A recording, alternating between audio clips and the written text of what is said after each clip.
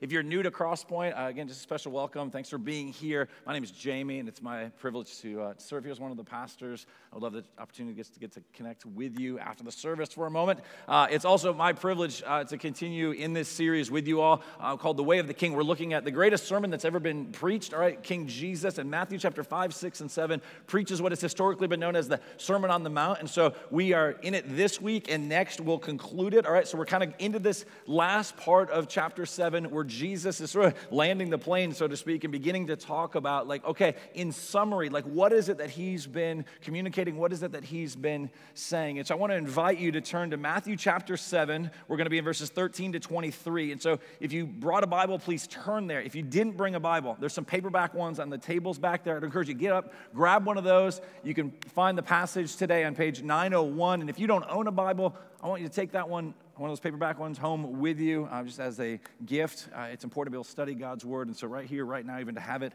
open. Your other option, as always, too, is to get your phone out and go to cpwp.life.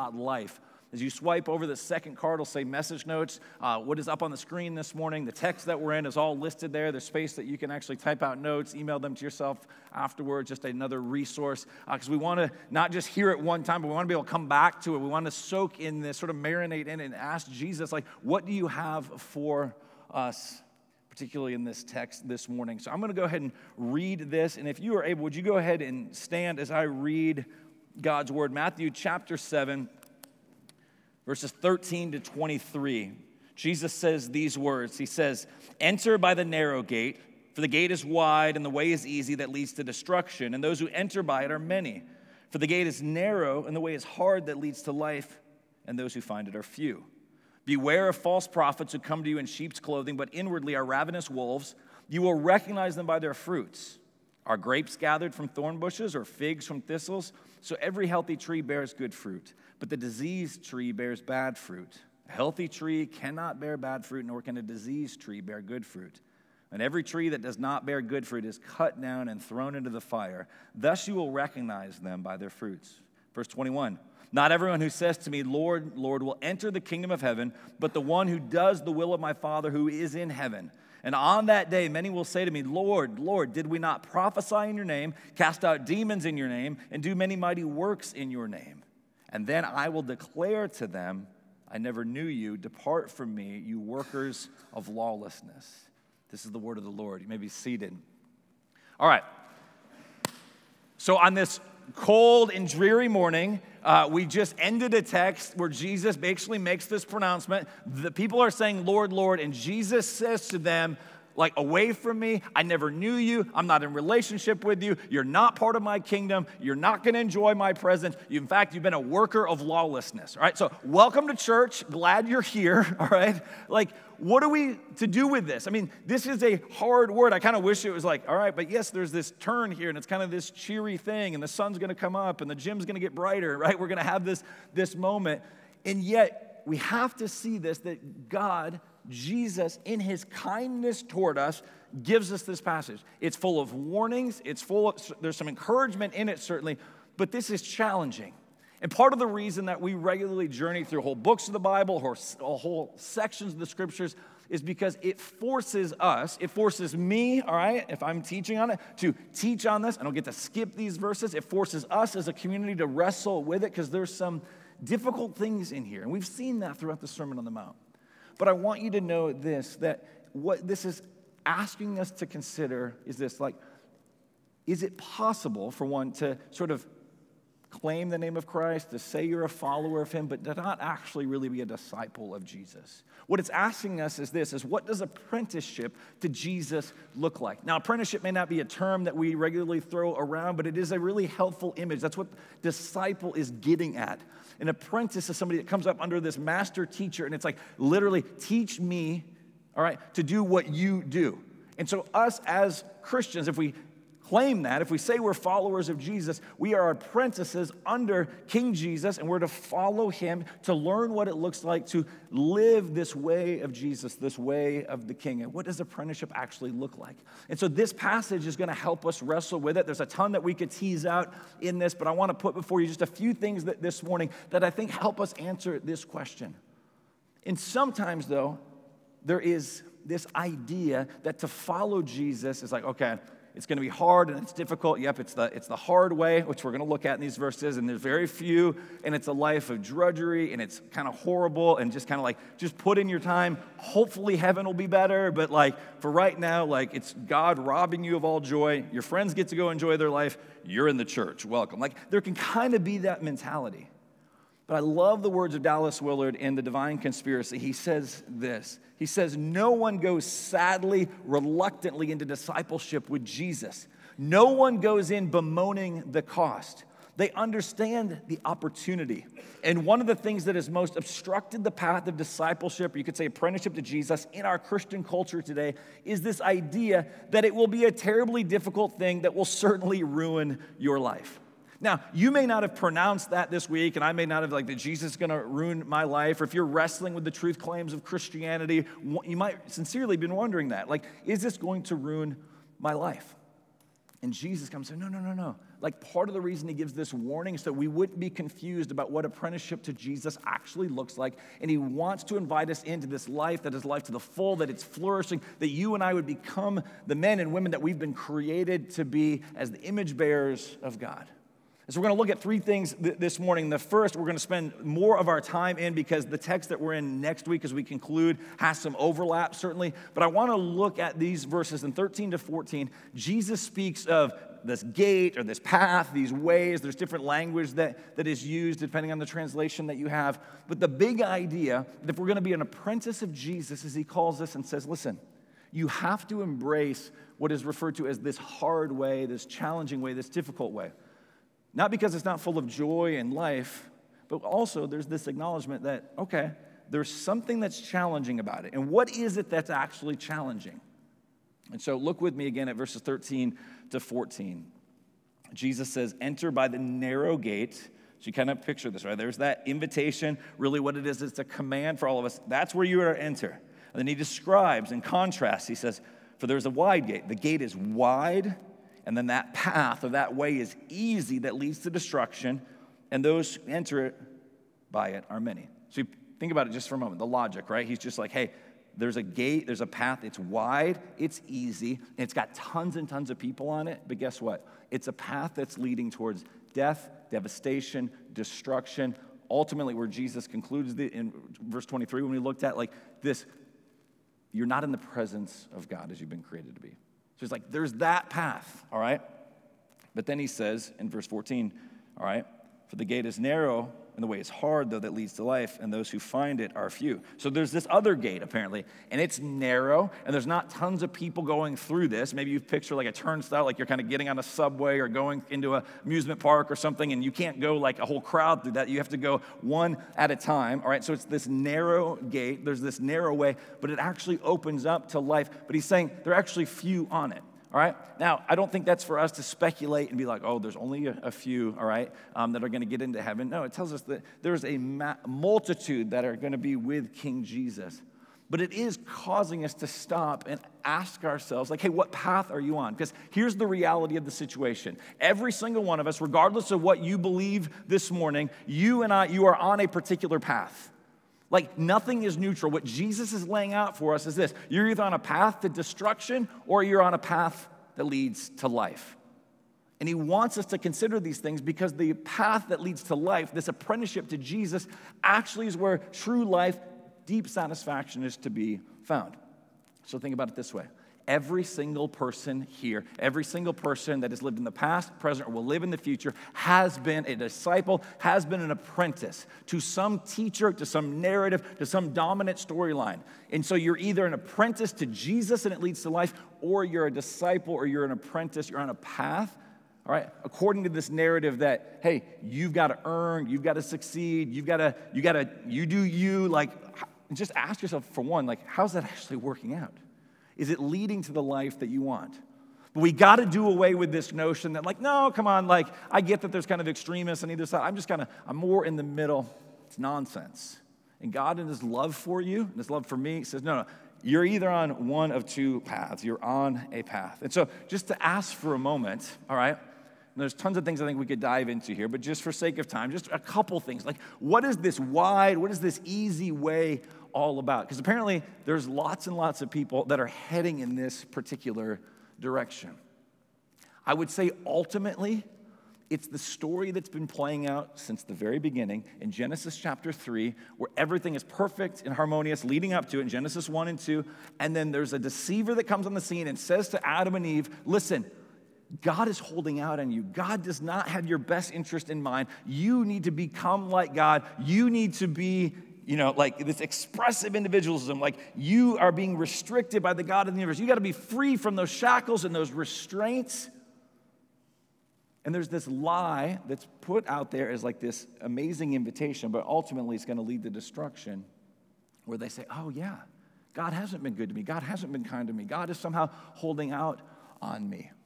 And so from Genesis 3, we have massive and massive amounts of people, all right? Apart from the grace of God, all of us would be on this path that are just thinking, I want to do what I want to do. I want to be God. I want to be king. I want to do what I want to do when I want to do it with whoever I want to do it. And so the interesting thing in this is we'll look at this a little bit more closely next week, but just kind of a sneak peek into that as we review back over the Sermon on the Mount. The fascinating thing is what Jesus is speaking to is this wide path, this easy way, so to speak, where there's lots of people on it. They're both on that path, you'll find very irreligious people. People that are like, I want to do what I want to do. I don't care about the Bible, the commandments. The only thing I care about with the commandments is just checking off how many of them I can break, right? Like that's just what they're interested in doing. And yet, on that same path, traveling together, although they would think they're in a different group, are highly religious people thinking if I just change the external, if I just modify my behavior enough, surely God will love me, he'll accept me. I have to be on the right path. And that's some of the terrifying words we read here at the end. We'll get to those in a moment, right? Where Jesus is like, hey, I know you were doing ministry. I know you were prophesying. I know you were healing. I know you were doing all of these things, but I actually never knew you. It's like, whoa. And so there are lots and lots of people on this path. Some are religious, some are irreligious, but both groups are trying to be their own Lord, their own Savior. They're trying to just, in essence, be ultimate over their life. And the scary thing in this, and here's what I think we have to consider, all right, not just for the world that's out there, but for us here as well, because Jesus is asking us to consider in a good, healthy way, not in this like, I hope all of us doubt our salvation today. If you walked in as a Christian, my job is not to convince you, nope, you're not, all right? And so at the same time, we do need to consider these matters and ask, how am I doing in my apprenticeship to Jesus? Am I actually growing in that way? Do I have maybe a false confidence about where I actually stand? And so on this path, this wide and easy way, I would say there are many people on that. And maybe a way to frame this is they are curious, they're interested in Jesus. They might even read some books about Jesus. They might listen to a podcast about Jesus. They might show up at church. They might be very, very committed to church. But there's a difference between curiosity and commitment. There are many, many people that are curious about Jesus but aren't interested in submitting their life to Jesus. Apart from the grace of God, this is where I would be, all right? I'd be curious about Jesus. I think I'd want to know. It's like he's an influential teacher, all of those sorts of things, all right? He seems to have had an impact on just culture at large. Like we can acknowledge that. But just acknowledging that or even growing in a lot of just your doctrinal understanding doesn't mean that you're a follower of Jesus. There's actually involved here is a commitment. And so the wide way, the easy way, is just be curious about it, but don't ever submit your life to Jesus. Don't actually ever see him as Lord. Made me think that this week in studying and preparing for this, one of the scenes that came to mind, perhaps you're familiar with the Bible, you may remember this, is it's in the moments leading up to the death of Jesus. Jesus has been brought in for like the Jewish religious leaders, and he goes before Herod. Eventually he ends up kind of in basically in the presence and the household of Pontius Pilate, all right, who's the Roman ruler in that time and in that particular place. And they're having this dialogue. And what is fascinating is I think as you look at the text here, and I'll put it up on the screen in a moment, in John 18, I would say Pilate is very curious about Jesus. And yet sometimes we just stay in the realm of curious. We stay in the realm of philosophical. Now listen, if you got philosophical doubts and questions, I think this passage brings up a lot of those things. Like, how can Jesus be the only way? All of that. We'll get to some of that in a moment. Those are great questions. You should bring those questions. We as the church should not be afraid of those questions. But sometimes they can be a bit of a cover-up, though, for what we actually might know deep in our being is true and right and good and beautiful, and yet there's this unwillingness to submit. Look what Pilate says. Pilate said to him, so you're a king, right? And so this is what we've been looking at in the Sermon on the Mount. Jesus is the king who's reclaiming his world. He's forming a people, all right? Pilate said to him, so you're a king, and Jesus answered, well, you say that I am a king, and for this purpose I was born, and for this purpose I have come into the world to bear witness to the truth. And everyone who is of the truth, meaning the truth that Jesus actually is king, listens to my voice. Now, do you notice what Pilate does here in this moment? I think it's starting to get uncomfortable. I think there's this moment here where he's like, oh, if this man actually is king, then it's going to totally disrupt who he is in the world, because he liked to view himself as what? He was a powerful man. There wasn't anybody really, ultimately, in that area that had to submit to him, or that he had to submit to, I should say. Everybody submitted to him. And Jesus is saying, listen, I'm letting you know that I actually am the king. And so it goes from this curiosity, but when it comes to a moment of recognizing and acknowledging if Jesus really is who he says he is, if he's king, then he's the one in charge, not Pilate, not you, not me. And so do you notice what Pilate said to him? What does he say? Pilate said to him, what is truth? I think it's a diversion tactic at this point. Not because that question is invalid. That's a significant question. Like, what is truth? How do we know truth? All right? I mean, those are huge, massive, important things. We'd love to dialogue about those things. But I think in this moment, he's running up against, all right, here is the one who has all authority and all power, and I'm supposed to submit to him, but I don't want to give it up. Like, I want to be on the throne. And so Pilate goes philosophical for a moment. Rather than submitting, he's like, well, what is truth? Can we talk about that? And so what Jesus is laying out for us here is saying, I think there are lots and lots of people, lots of us perhaps, right, at times, like we're on this path, and we're curious, but we're not really committed to following the way of Jesus. Soren Kierkegaard spoke of this. He said this, people try to persuade us that the objections against Christianity spring from doubt. Now, that is true to a certain extent, but look where he goes here.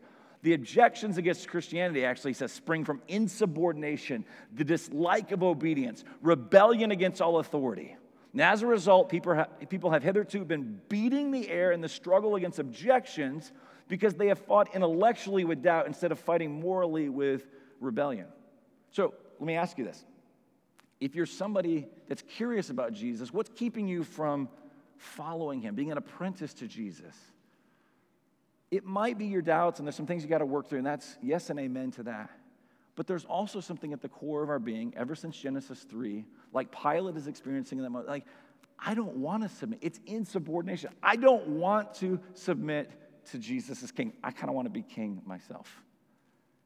And then there's some of us that you've been reading all the apologetic books, you've been listening to the right podcasts, reading the right blogs, you read this article, and your friend that's got all these doubts, like, oh, I'm going to get them this time, right? Like, and so you got this stuff all loaded up, and it doesn't ever seem to stick or make any sort of difference, all right? Not that we're anti any of those things, but maybe you've run up against this sort of the beating in the air. What he's talking about here is that you and I are trying to solve something intellectually, trying to fight against the doubts that somebody has, all right? When fundamentally there's this rebellion that says, I don't care who Jesus is, what he actually says, I want to be Lord over my own life. There's a rebellion. That's the core problem for humanity. And the wide path, the easy path, is just saying, I'm going to do what I want to do. And Jesus says, okay, you can do that, but I want you to know in love, I love you, I care for you. There's another way. You need to see that this leads to destruction. So even as a church, as we think about it, not in a judgmental kind of ways, we looked at that, this condemning thing, but in a right, godly sort of discernment to see there are lots and lots of people that are on a wide path, and our calling as a Christian is to say, listen, Jesus has rescued me. Jesus has put me on a new path. I'm not perfect. I don't have this all figured out. I still got my own doubts. I still have my own questions. But I'm learning what it looks like to be an apprentice of Jesus, to submit my life to him. And so what is the narrow and this sort of hard way all about? And again, there's a lot of things that we could talk about in this, but I think one way to summarize this, and one thing that is emphasized here, is on the one hand, there's a belief, so you could say doctrinally. Like there's claims that Jesus makes about who he is, what he came to do. But then flowing out of that, as you begin to understand, as you confess Jesus as Lord, as you say, Lord, I want to submit to you, it does lead to a life of devotion. We're not saved by our works. There's no merit in that. There isn't anything that God looks at and says, oh, you've been awesome. I guess I'm going to bring you over on my team. No. Like, we were dead in our trespasses and sins. The whole story is God in his grace giving us the righteousness of Jesus. But once that happens, part of the way we have a confidence that we are actually an apprentice to Jesus, a disciple of Jesus, is we're seeing our affections grow for him. We're seeing a devotion. There's this working out of our salvation. It's our justification, like you're right with God, leads to what the scriptures speak of as this sanctification, this growing in holiness, being molded and shaped more like the image of Jesus. So both of those things. I think it's hard, it's difficult. I mean, it's hard culturally to even just talk about this. I mean, look at Jesus' words in John 14:6, all right? Can we acknowledge there's a tension in this?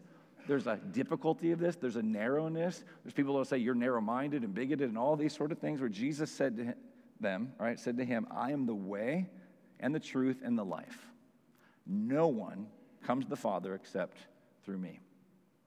It's like, well, if we did a word study of no one, what does that actually mean? It actually means no one, okay? Like no one gets the Father. No one gets the presence of God. No one actually gets to be part of Jesus' kingdom, all right? No one has that relationship with the Father, that restoration, redemption, all of that, except through Jesus, through his life, his death, his resurrection. And so this is, on the one hand, it is very exclusive. And so part of the hardness of this, I think, is it's always been difficult to say that. And we feel that here, don't we? In our time, in our place. Like, if you're a follower of Jesus, like, you have conversations with people, all right? Neighbors, family members, friends. Maybe you're like, man, the holidays are rolling around, and somebody's going to ask you about your faith again, and they're going to think you are so close-minded and so intolerant and all of those things. You're like, Jesus, you're like, you follow him, all right? Like, don't all paths lead to the same place ultimately, right? Like, so Jesus is making a very, very exclusive claim.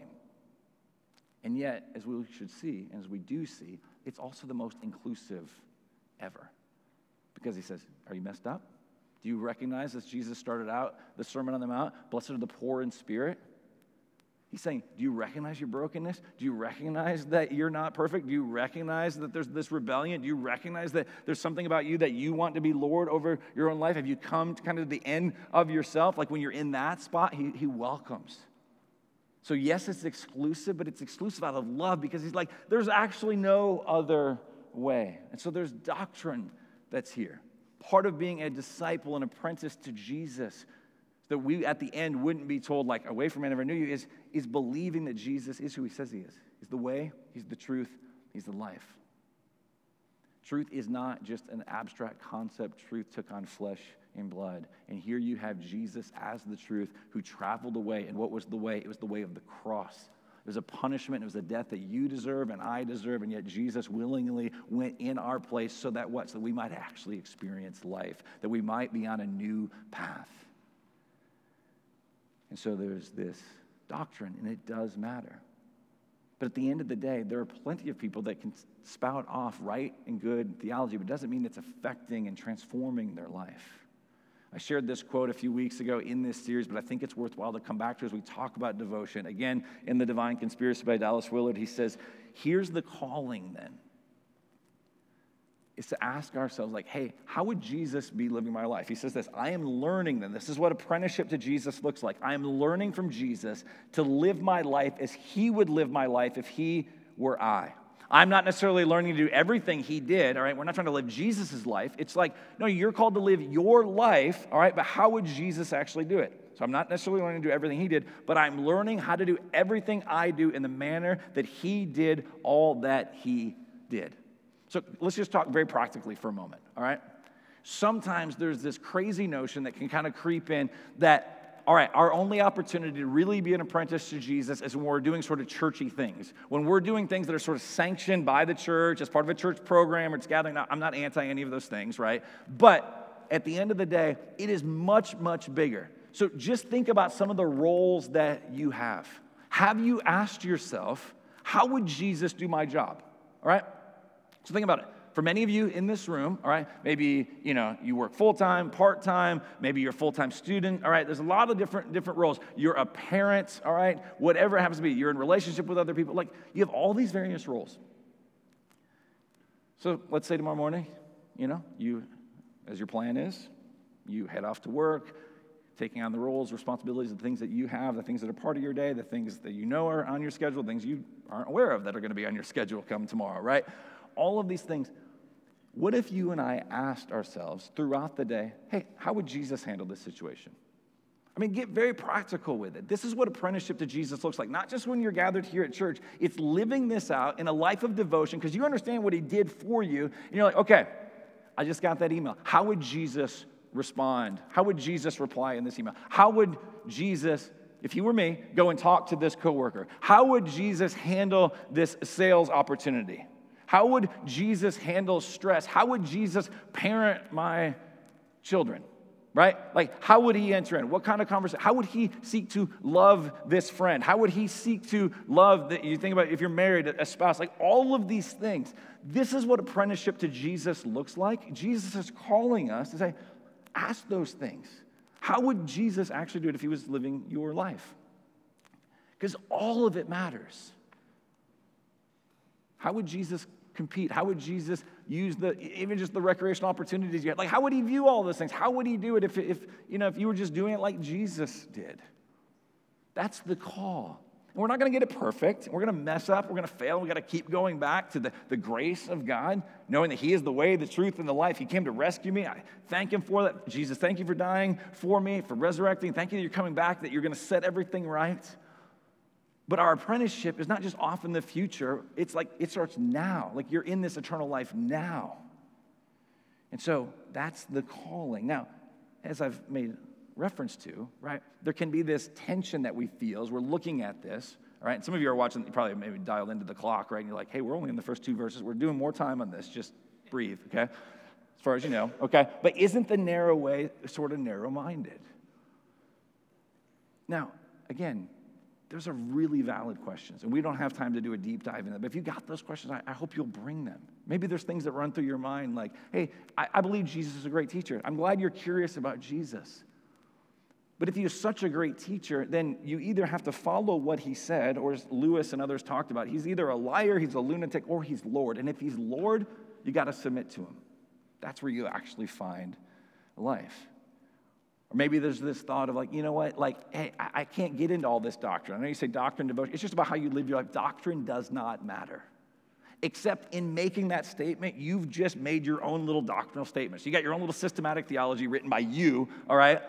Just acknowledge that. Like the same, if you're asking people to play by these rules, sort of like, well, this doesn't matter. Like, you're being inconsistent in that moment. You're making a doctrinal statement. So maybe that will lead sometimes to this, you've heard numerous maybe versions of this, and they're not knocking the question. It's hard to wrestle through this. But sometimes there can be this view of like, no, you guys are narrow-minded. It's many paths up the mountain, all right? And you can travel, and all the different paths, all the different religions, all the different worldviews, all the different perspectives are ultimately going to be there. Okay. The only way that you could possibly know that that actually is true is if you can zoom out, hover over the whole mountain, and actually see all the paths coming up, all the various sides. Like, you have the objective view in order to make that declaration. Like, just realize that that's an exclusive claim. And so the Christian doesn't apologize for making exclusive claims. Like, Jesus made exclusive claims. But here's the difference. Every other path up the mountain, so to speak, is about like what you do. And Jesus, no. That's not it. The reason this is the true way, the reason this is the way to get into the presence of God is because we can't do it. We're dead in our sins and trespasses. I love what Jesus says in Matthew 11. He says, come to me, and notice the language here, all who labor and are heavy laden. Are you beat down? Are you broken? Are you poor in spirit? Are you messed up? Are you like, man, I can't even get out of my own way. Things are so messed up, all right?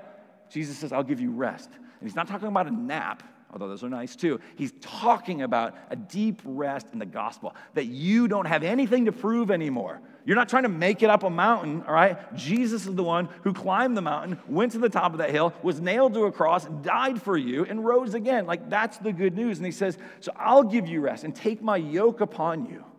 and learn from me. And so, yes, we learn, and yes, we are apprentices to Jesus, but he says, I'm gentle and lowly in heart, and you will find rest for your souls. For my yoke, and it's this image of two animals, all right, that are kind of yoked together doing this work. He says, my yoke is easy and my burden is light. And so, yes, there's work to do, but it flows out of the now easy burden because Jesus bore the ultimate burden, our sin, our rebellion. Everything that you and I deserve, he took upon himself. John 8:31-32 says this, so Jesus said to the Jews who had believed in him, if you abide in my word, you are truly my disciples, and you will know the truth, and the truth will set you free. It's not this popular cultural notion of like you've got your truth, all right, you do your truth, kind of, no. The truth, the abiding in the word is the glorious word of the gospel, the life, death, and resurrection of Jesus. Yes, it's exclusive, but it's radically inclusive because it's all are welcome. The only qualification to get into the kingdom of God, all right, it's not this meritorious good work thing or like tipping the scales. It's not any of that because we can't do it. It's all about Jesus and trusting in him, and I bring my brokenness. That's what I have to offer. When you recognize that, there's this invitation.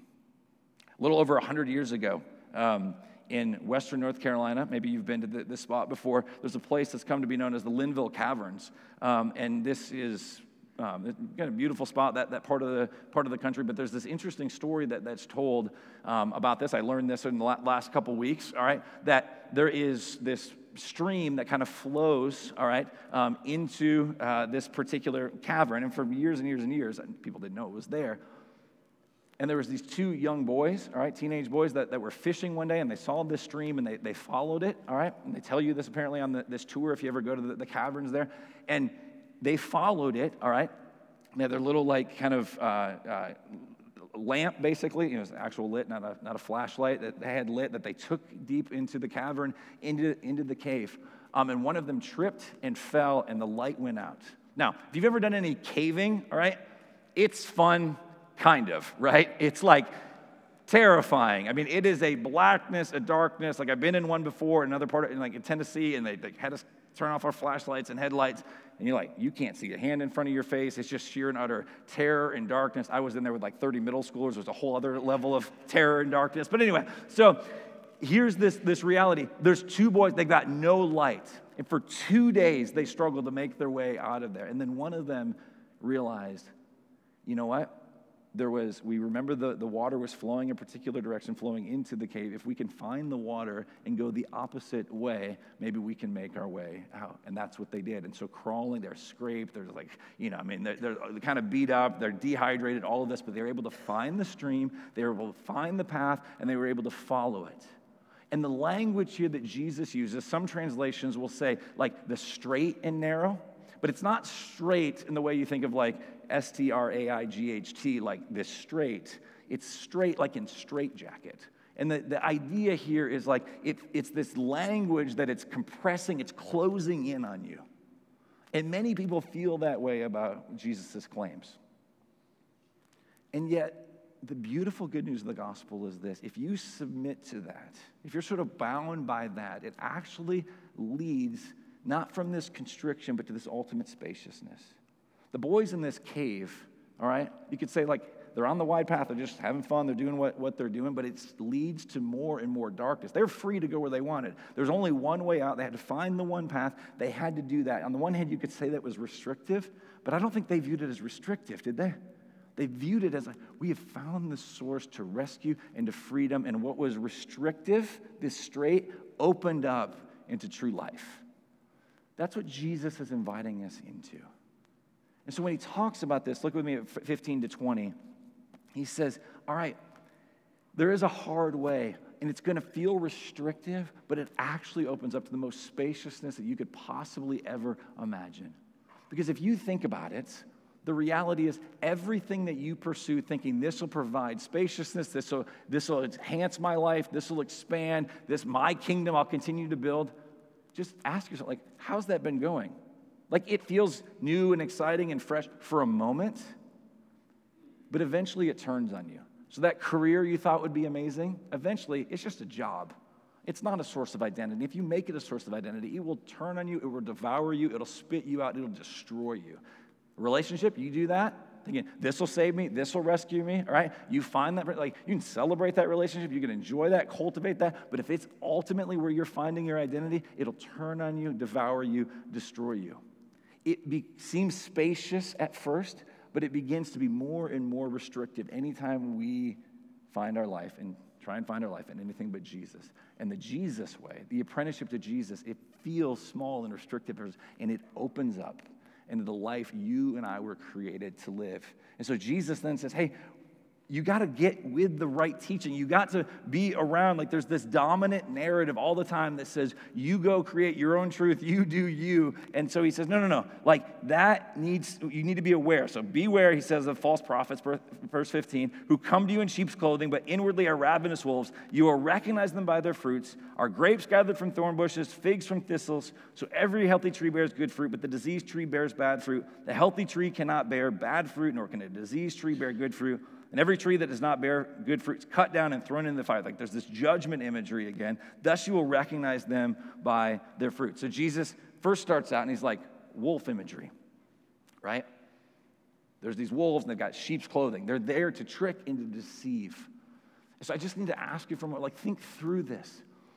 Where are you going to for teaching? All right, and I'm not just talking about here on a Sunday morning, but for one, in all areas of life. Like there's a call to use discernment because there are lots and lots of things done in the name of Jesus and Christianity that are simply garbage. Because at the end of the day, it still puts you at the center, that you're awesome, that you're to make a way, a name for yourself, all of that stuff. A false teacher is anyone that, for one, doesn't speak of the exclusivity of Jesus, doesn't speak of the reality of heaven and hell and judgment and all that. Like there's lots and lots of false teachers that won't talk about those things.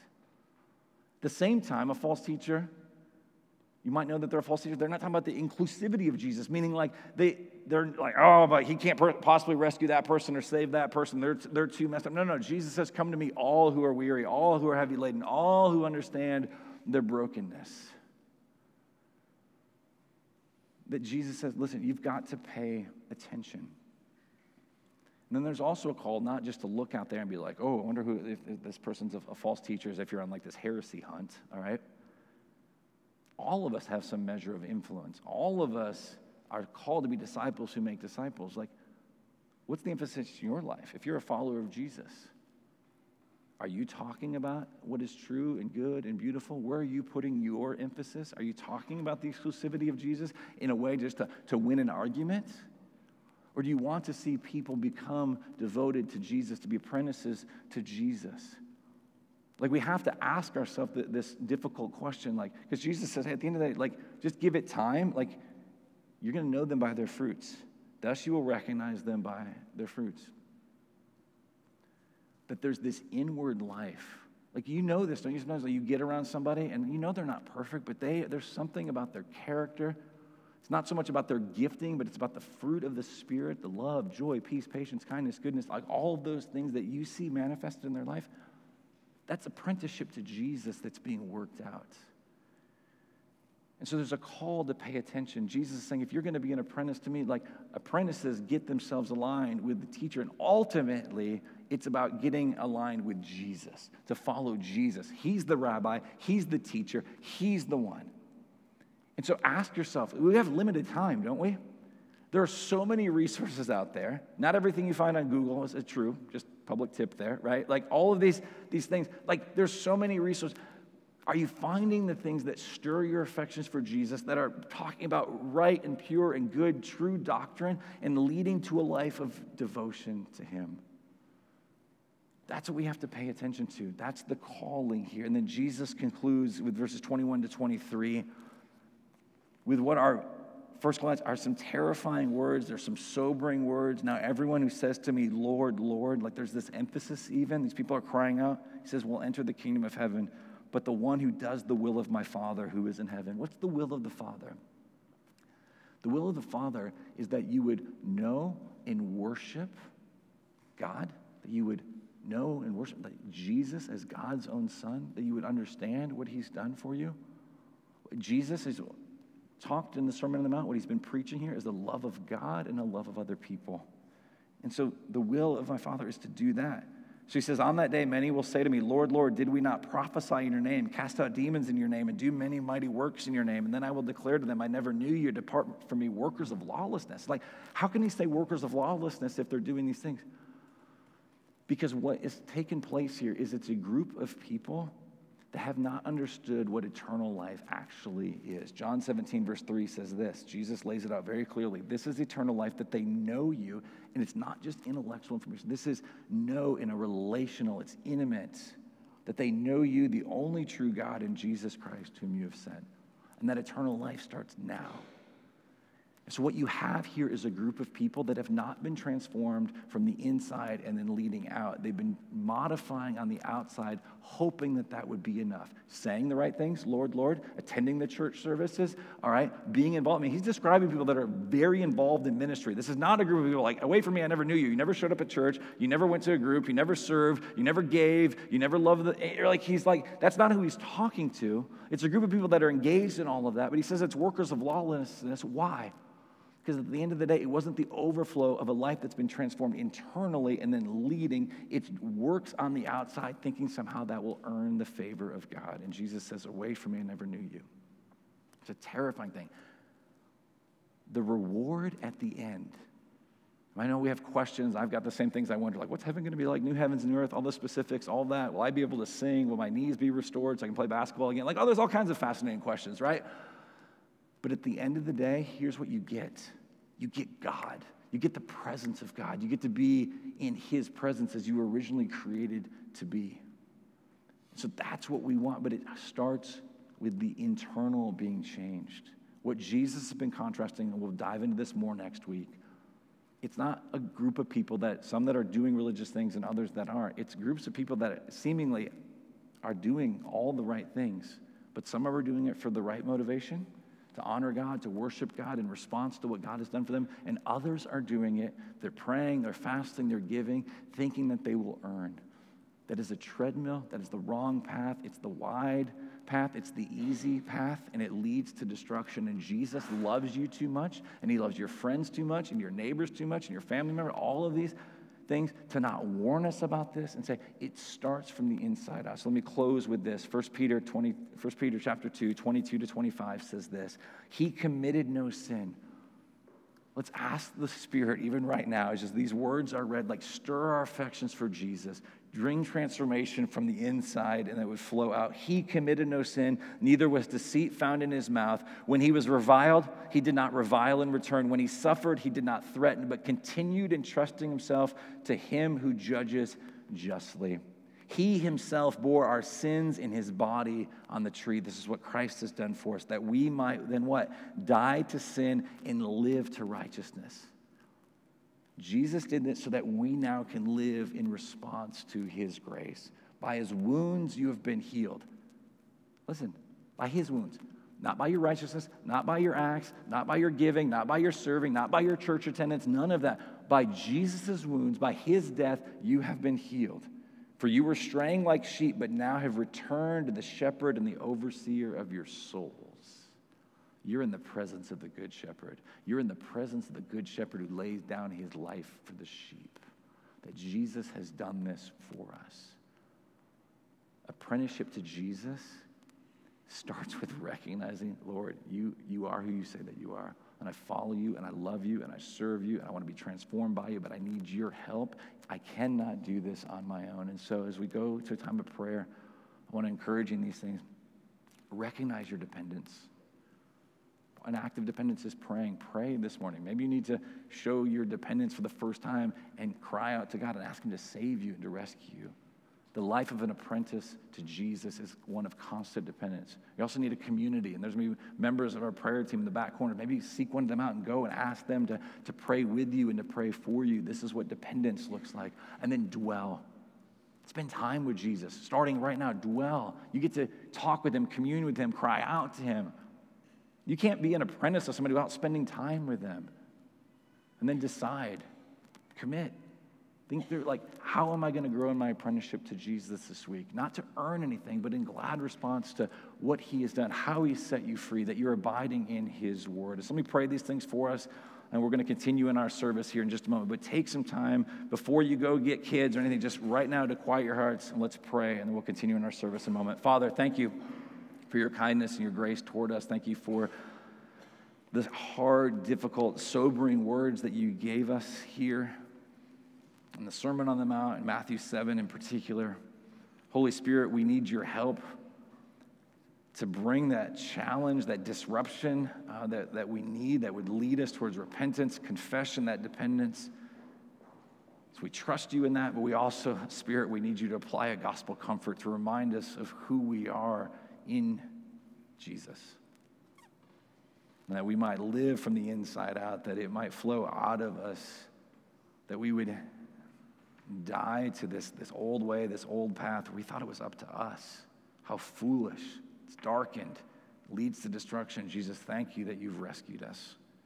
God, I pray for any here in this room that haven't experienced that rescue. I pray that today would be the day that they move from death to life, that they go from the easy path to this, what is seemingly a hard path, but is the one where life is actually to be found. May we all grow in our apprenticeship to you, Jesus. So empower us, strengthen us, and God, I pray that it would be done for your glory and our great joy. We pray these things in Jesus' good name. Amen.